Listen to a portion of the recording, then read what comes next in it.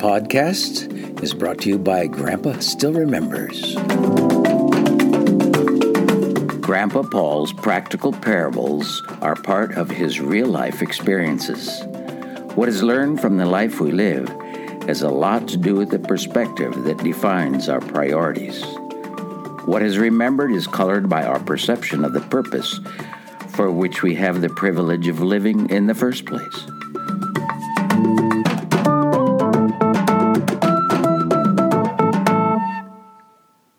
Chickens in charge. We talked about Chai, the thirsty cow, and the fact that she looked at me as the only one that could satisfy her thirst. She even had me shoveling through a snowdrift. There are usually chickens on a family farm, but I can't recall any on Ellen's dad's farm here in New York, and I don't know why. He might have had his fill of caring for chickens when he found that 10,000 of them didn't produce enough income even when range-grown and selling the fertilized eggs as hatching eggs. When growing up at Banda, where my dad had built and operated a mission hospital, the most common source of meat was chicken. The Zande people, though they did a lot of hunting, normally ate mohogo, sombe, rice, and peanuts with palm fat and bananas. Sometimes the hunt was successful, and everyone ate fresh meat for a few days, while the rest of the meat was cut into strips, dried slowly over smoky fires, and hung from the cookhouse rafters. There were always chickens. They ran freely where they would, finding food wherever they could, and going about their lives as if they had no owner. When meat from a hunt was cut up, there were scraps. They could pick off the bones. When the peanuts were harvested, the chickens gathered with the Zande women were working together to roast, sort, and clean the crop to make peanut butter. They became pests, snatching peanuts from the surface of the tightly woven mat where each roasted nut was broken in half to remove the red skin and the germ. Such an abundant supply of food was rare, as the chickens were never intentionally fed, though they did come running quickly every time water and scraps were thrown out the cookhouse door. It didn't matter whose door it might be. The chickens went wherever they wished, but stayed within their own range, possibly determined by the distance from which they could hear the members of their flock. They wandered, to return again and again to their favorite places, spending their whole days scratching and pecking, looking for bugs, eating grass seeds, plucking blades of grass, and anything else they could find. They used their favorite dust baths and ate tiny rocks, though no one told them they needed the dust to keep down the natural parasites, or that the grit was needed in their gizzard to grind the bits of grain and seeds they found. The Zandes knew which chickens were theirs, even though they mingled with others in the village during the day. Though the birds were basically wild, their owners' children usually discovered where the hen snuck off to lay their eggs, and, in hopes that she wouldn't abandon the nest, carefully took no more than 1 or 2 eggs at a time. The chickens always returned to the same place to roost each night, the place they had first been shut in for a few days by their owner. They closely resembled what are called red jungle fowl. They were only a little larger than a bantam. The small roosters were very possessive of their flock of hens, ever ready to fight if a strange rooster infringed on their territory. A Zande family might have no more than 5 birds plus chicks. Eating rice with chicken cooked in palm fat and flavored with peanut butter was a guest meal. When it was certain that the guest was coming, the host would show her children which chicken to catch for her to prepare for the meal later that day. Now, it isn't always possible to honor the guest with a meal, but a gift of eggs or a chicken is frequently offered to a very special guest. When Ellen and I completed our first 3-month school term at Rayleigh Academy as dorm parents, we said goodbye to our 23 kids as they left for Christmas vacation to be with their parents. Ellen and I also left, driving 2 days to Banda to be with my family during the break. To welcome us, my parents gave us exactly the same chicken dinner that a Zande would give to his very special guests, so everything was perfect. Word got around, however, that the son of the doctor had come back home and brought his wife with him. My dad had cared for the Zandes at Banda for nearly 20 years and had literally done thousands of surgical cases mostly hernias and tumors. He was the only doctor in the area, so was widely known, and many of his former patients came to see his son and his wife, Ellen. A number of those who came brought gifts, including chickens and eggs. We ate the eggs during our vacation time with my parents and sister, but what should we do with the live chickens? We took them with us back to Rathi. I left the chickens in their woven baskets a couple days, and they pecked the corn I gave them through the open weave. And they would now come back to the same place at night, so I released them to make themselves at home. It didn't take long before the little rooster was crowing lustily, claiming his territory near the dorm wood shop and the wood pile behind the kitchen. When Ellen told the cooks to prepare chickens for the dorm, the little rooster came to fight with them to prove that he was in charge. Even though he was much smaller, he won every time, since they had their legs tied as they waited under the table to be butchered. The Biggie boys didn't miss the proud crowing of the little colorful rooster from Banda. He would flap his wings repeatedly and puff out his black-feathered breast, then crow out his authority. The boys would take one of the tied roosters waiting to become part of Sunday dinner and try to get a fight started. Both roosters cooperated, but the one which had been tied wasn't nearly quick enough to dodge the kicking jump attacks of the colorful little Zandi rooster. The boys decided they needed an undefeated rooster. The ones that had been sold to the dorm and left tied up under the big wooden table overnight didn't have much fight left. They went shopping in the Aguru village, where there were lots of roosters. They stipulated they wanted the boss rooster that was in charge of all the other roosters in the village. The boys couldn't wait to see if their big white rooster would beat Pa Brown's rooster.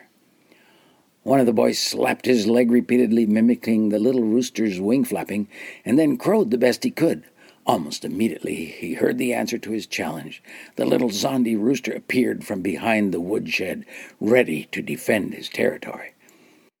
The boys threw their big white chicken at the little one they wanted to see beaten. The roosters crouched low, ready to leap, peck, scratch, and kick each other. I guess they were sizing each other up. The boy's rooster was at least twice the size of Pa Brown's imported Zandi jungle fowl, but that little fighting cock wasn't at all intimidated. When they clashed, kicking and scratching furiously, they met in the air, each trying to claw and spur the other, biting at each other's red comb. They fell to the dusty, hard ground, instantly faced off again, with the golden neck feathers flared out behind the smaller head, facing the big bird's open beak in front with his white distended feathers. 3 white breast feathers drifted away behind the darker bird. The boys were disappointed when Pa Brown's rooster demonstrated his dominance, jumping higher, scratching more furiously, sometimes just ducking low to avoid the attack of the heavier bird. The big bird staggered when he found himself attacked from behind, the little one clawing his back and pecking at the back of his head. The battleground was soon strewn with white feathers. The heavy bird was too slow to get away from the repeated charges by the one aggressively enforcing his rule. His vigorous crowing and flapping, declaring his victory, went unanswered. Months later, the boys tried again, by catching the little rooster and throwing him into Roscoe Lee's pen full of Rhode Island red chickens, including 2 giant roosters. This time, the Zandi rooster uses wings to flee. He wasn't in charge of those big birds in that chicken pen. The boys lost interest in the rooster, and he became old, but still crowed lustily, maintaining authority over all the chickens in his pen that were descended from the gift chickens given to us that Christmas. One day, when I was out feeding the chickens, he was nowhere to be found. One of his offspring that looked a lot like him was crowing, and there was no reply from him. I eventually found him hiding where he had escaped from his son, wedged between the nesting boxes with his head and comb bloody from his defeat. He was certainly no longer in charge, but he tried crowing when I released him outside the pen. The Zandi rooster was only interested in being in charge of his territory. I suppose he had an area in the Zande village he came from, but somehow he defined a new area at Rathi when he roamed wherever he liked. When my fellow dorm parent bought chickens and set up his chicken pen, the rooster lost that area. When he became a pest and I built a pen for my chickens, his kingdom became much smaller. When he got old and his son was stronger, he lost that area as well. He ended up in charge of nothing. Do we ever get the ambition to be in charge? Let me tell you a story about Scrappy.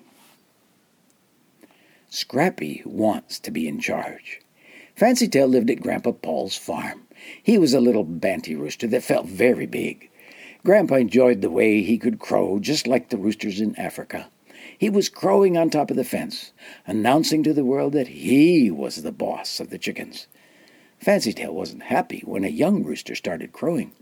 It sounded like that little rooster had the ambition to be in charge of all the hens. The big Rhode Island red hens ignored the crowing. They just ate food and laid eggs. Jesse gave Fancy his name. His feathers shone different colors in the sunshine and had 2 long black feathers that made a circle over the rest of his tail. Grandpa called the other little rooster Scrappy.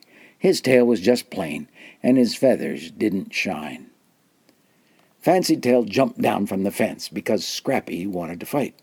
Scrappy's head was down low. The circle of yellow and gold feathers around his neck were all sticking out. His comb was very red. His wings dragged on the ground. He was crouching down, ready to jump up to kick and scratch. His beak was open. He made bragging noises. He wanted to make Fancytail run away from him so he could be the boss. The big brown boots that brought food and water were coming. The Rhode Island red hens came barging over, crowding around the empty food dish. The 3 bantam hens ran away. Fancy and Scrappy kept on fighting. A brown boot was suddenly between them. Fancy knew he couldn't beat that boot and make it run away. It had kicked back the last time Fancy had attacked it. Fancy and Scrappy stopped, forgot their fight, and ran away. Those boots were in charge of the farmyard. The little roosters wanted to be in charge of more than just the chicken pen, so they flew out. Scrappy charged at Jessie on her way to collect eggs. When she ran, he jumped up and used his sharp claws on the back of her legs and scratched her. Drew was watching and got scared when he heard her scream. He saw her run away from Scrappy. Fancytail wanted to make Grandma run away. She was hanging laundry in the backyard, but she was too quick for him and used her broom. His fancy tail lost one of those beautiful long feathers when he ran away. Jessie still liked to get the eggs, so she took a badminton racket with her. Her little brother Drew started carrying a racket too. But he didn't scare Scrappy at all. Drew and Scrappy checked up on each other every other day. Drew didn't want to go by Scrappy unless someone was with him. It was time to pick wild apples to make cider. Jessie ran to the tractor and hay wagon with her older brother Caleb. Drew wanted to join them on the hay wagon, but Scrappy was in the way. The rooster was crowing, strutting, and pecking, slowly coming closer. Drew began screaming and crying. He was too afraid to move. Grandpa came and took Drew's little hand in his big one and told him, "Don't be afraid. I'm here. Scrappy is afraid of me. He can't hurt you while you're with me, Drew. I'm his boss." Drew stuck close to Grandpa all the way to the tractor. He stopped crying when he felt safe sitting on the hay in the wagon with his brother and sister. Grandpa was driving the tractor. Those 2 little roosters are now gone. The grandchildren have grown up and still love visiting Grandpa's farm with all their cousins. God has made it a special place for us to share His love with each other. He is the boss of Grandpa Paul. He is the one in charge of everything.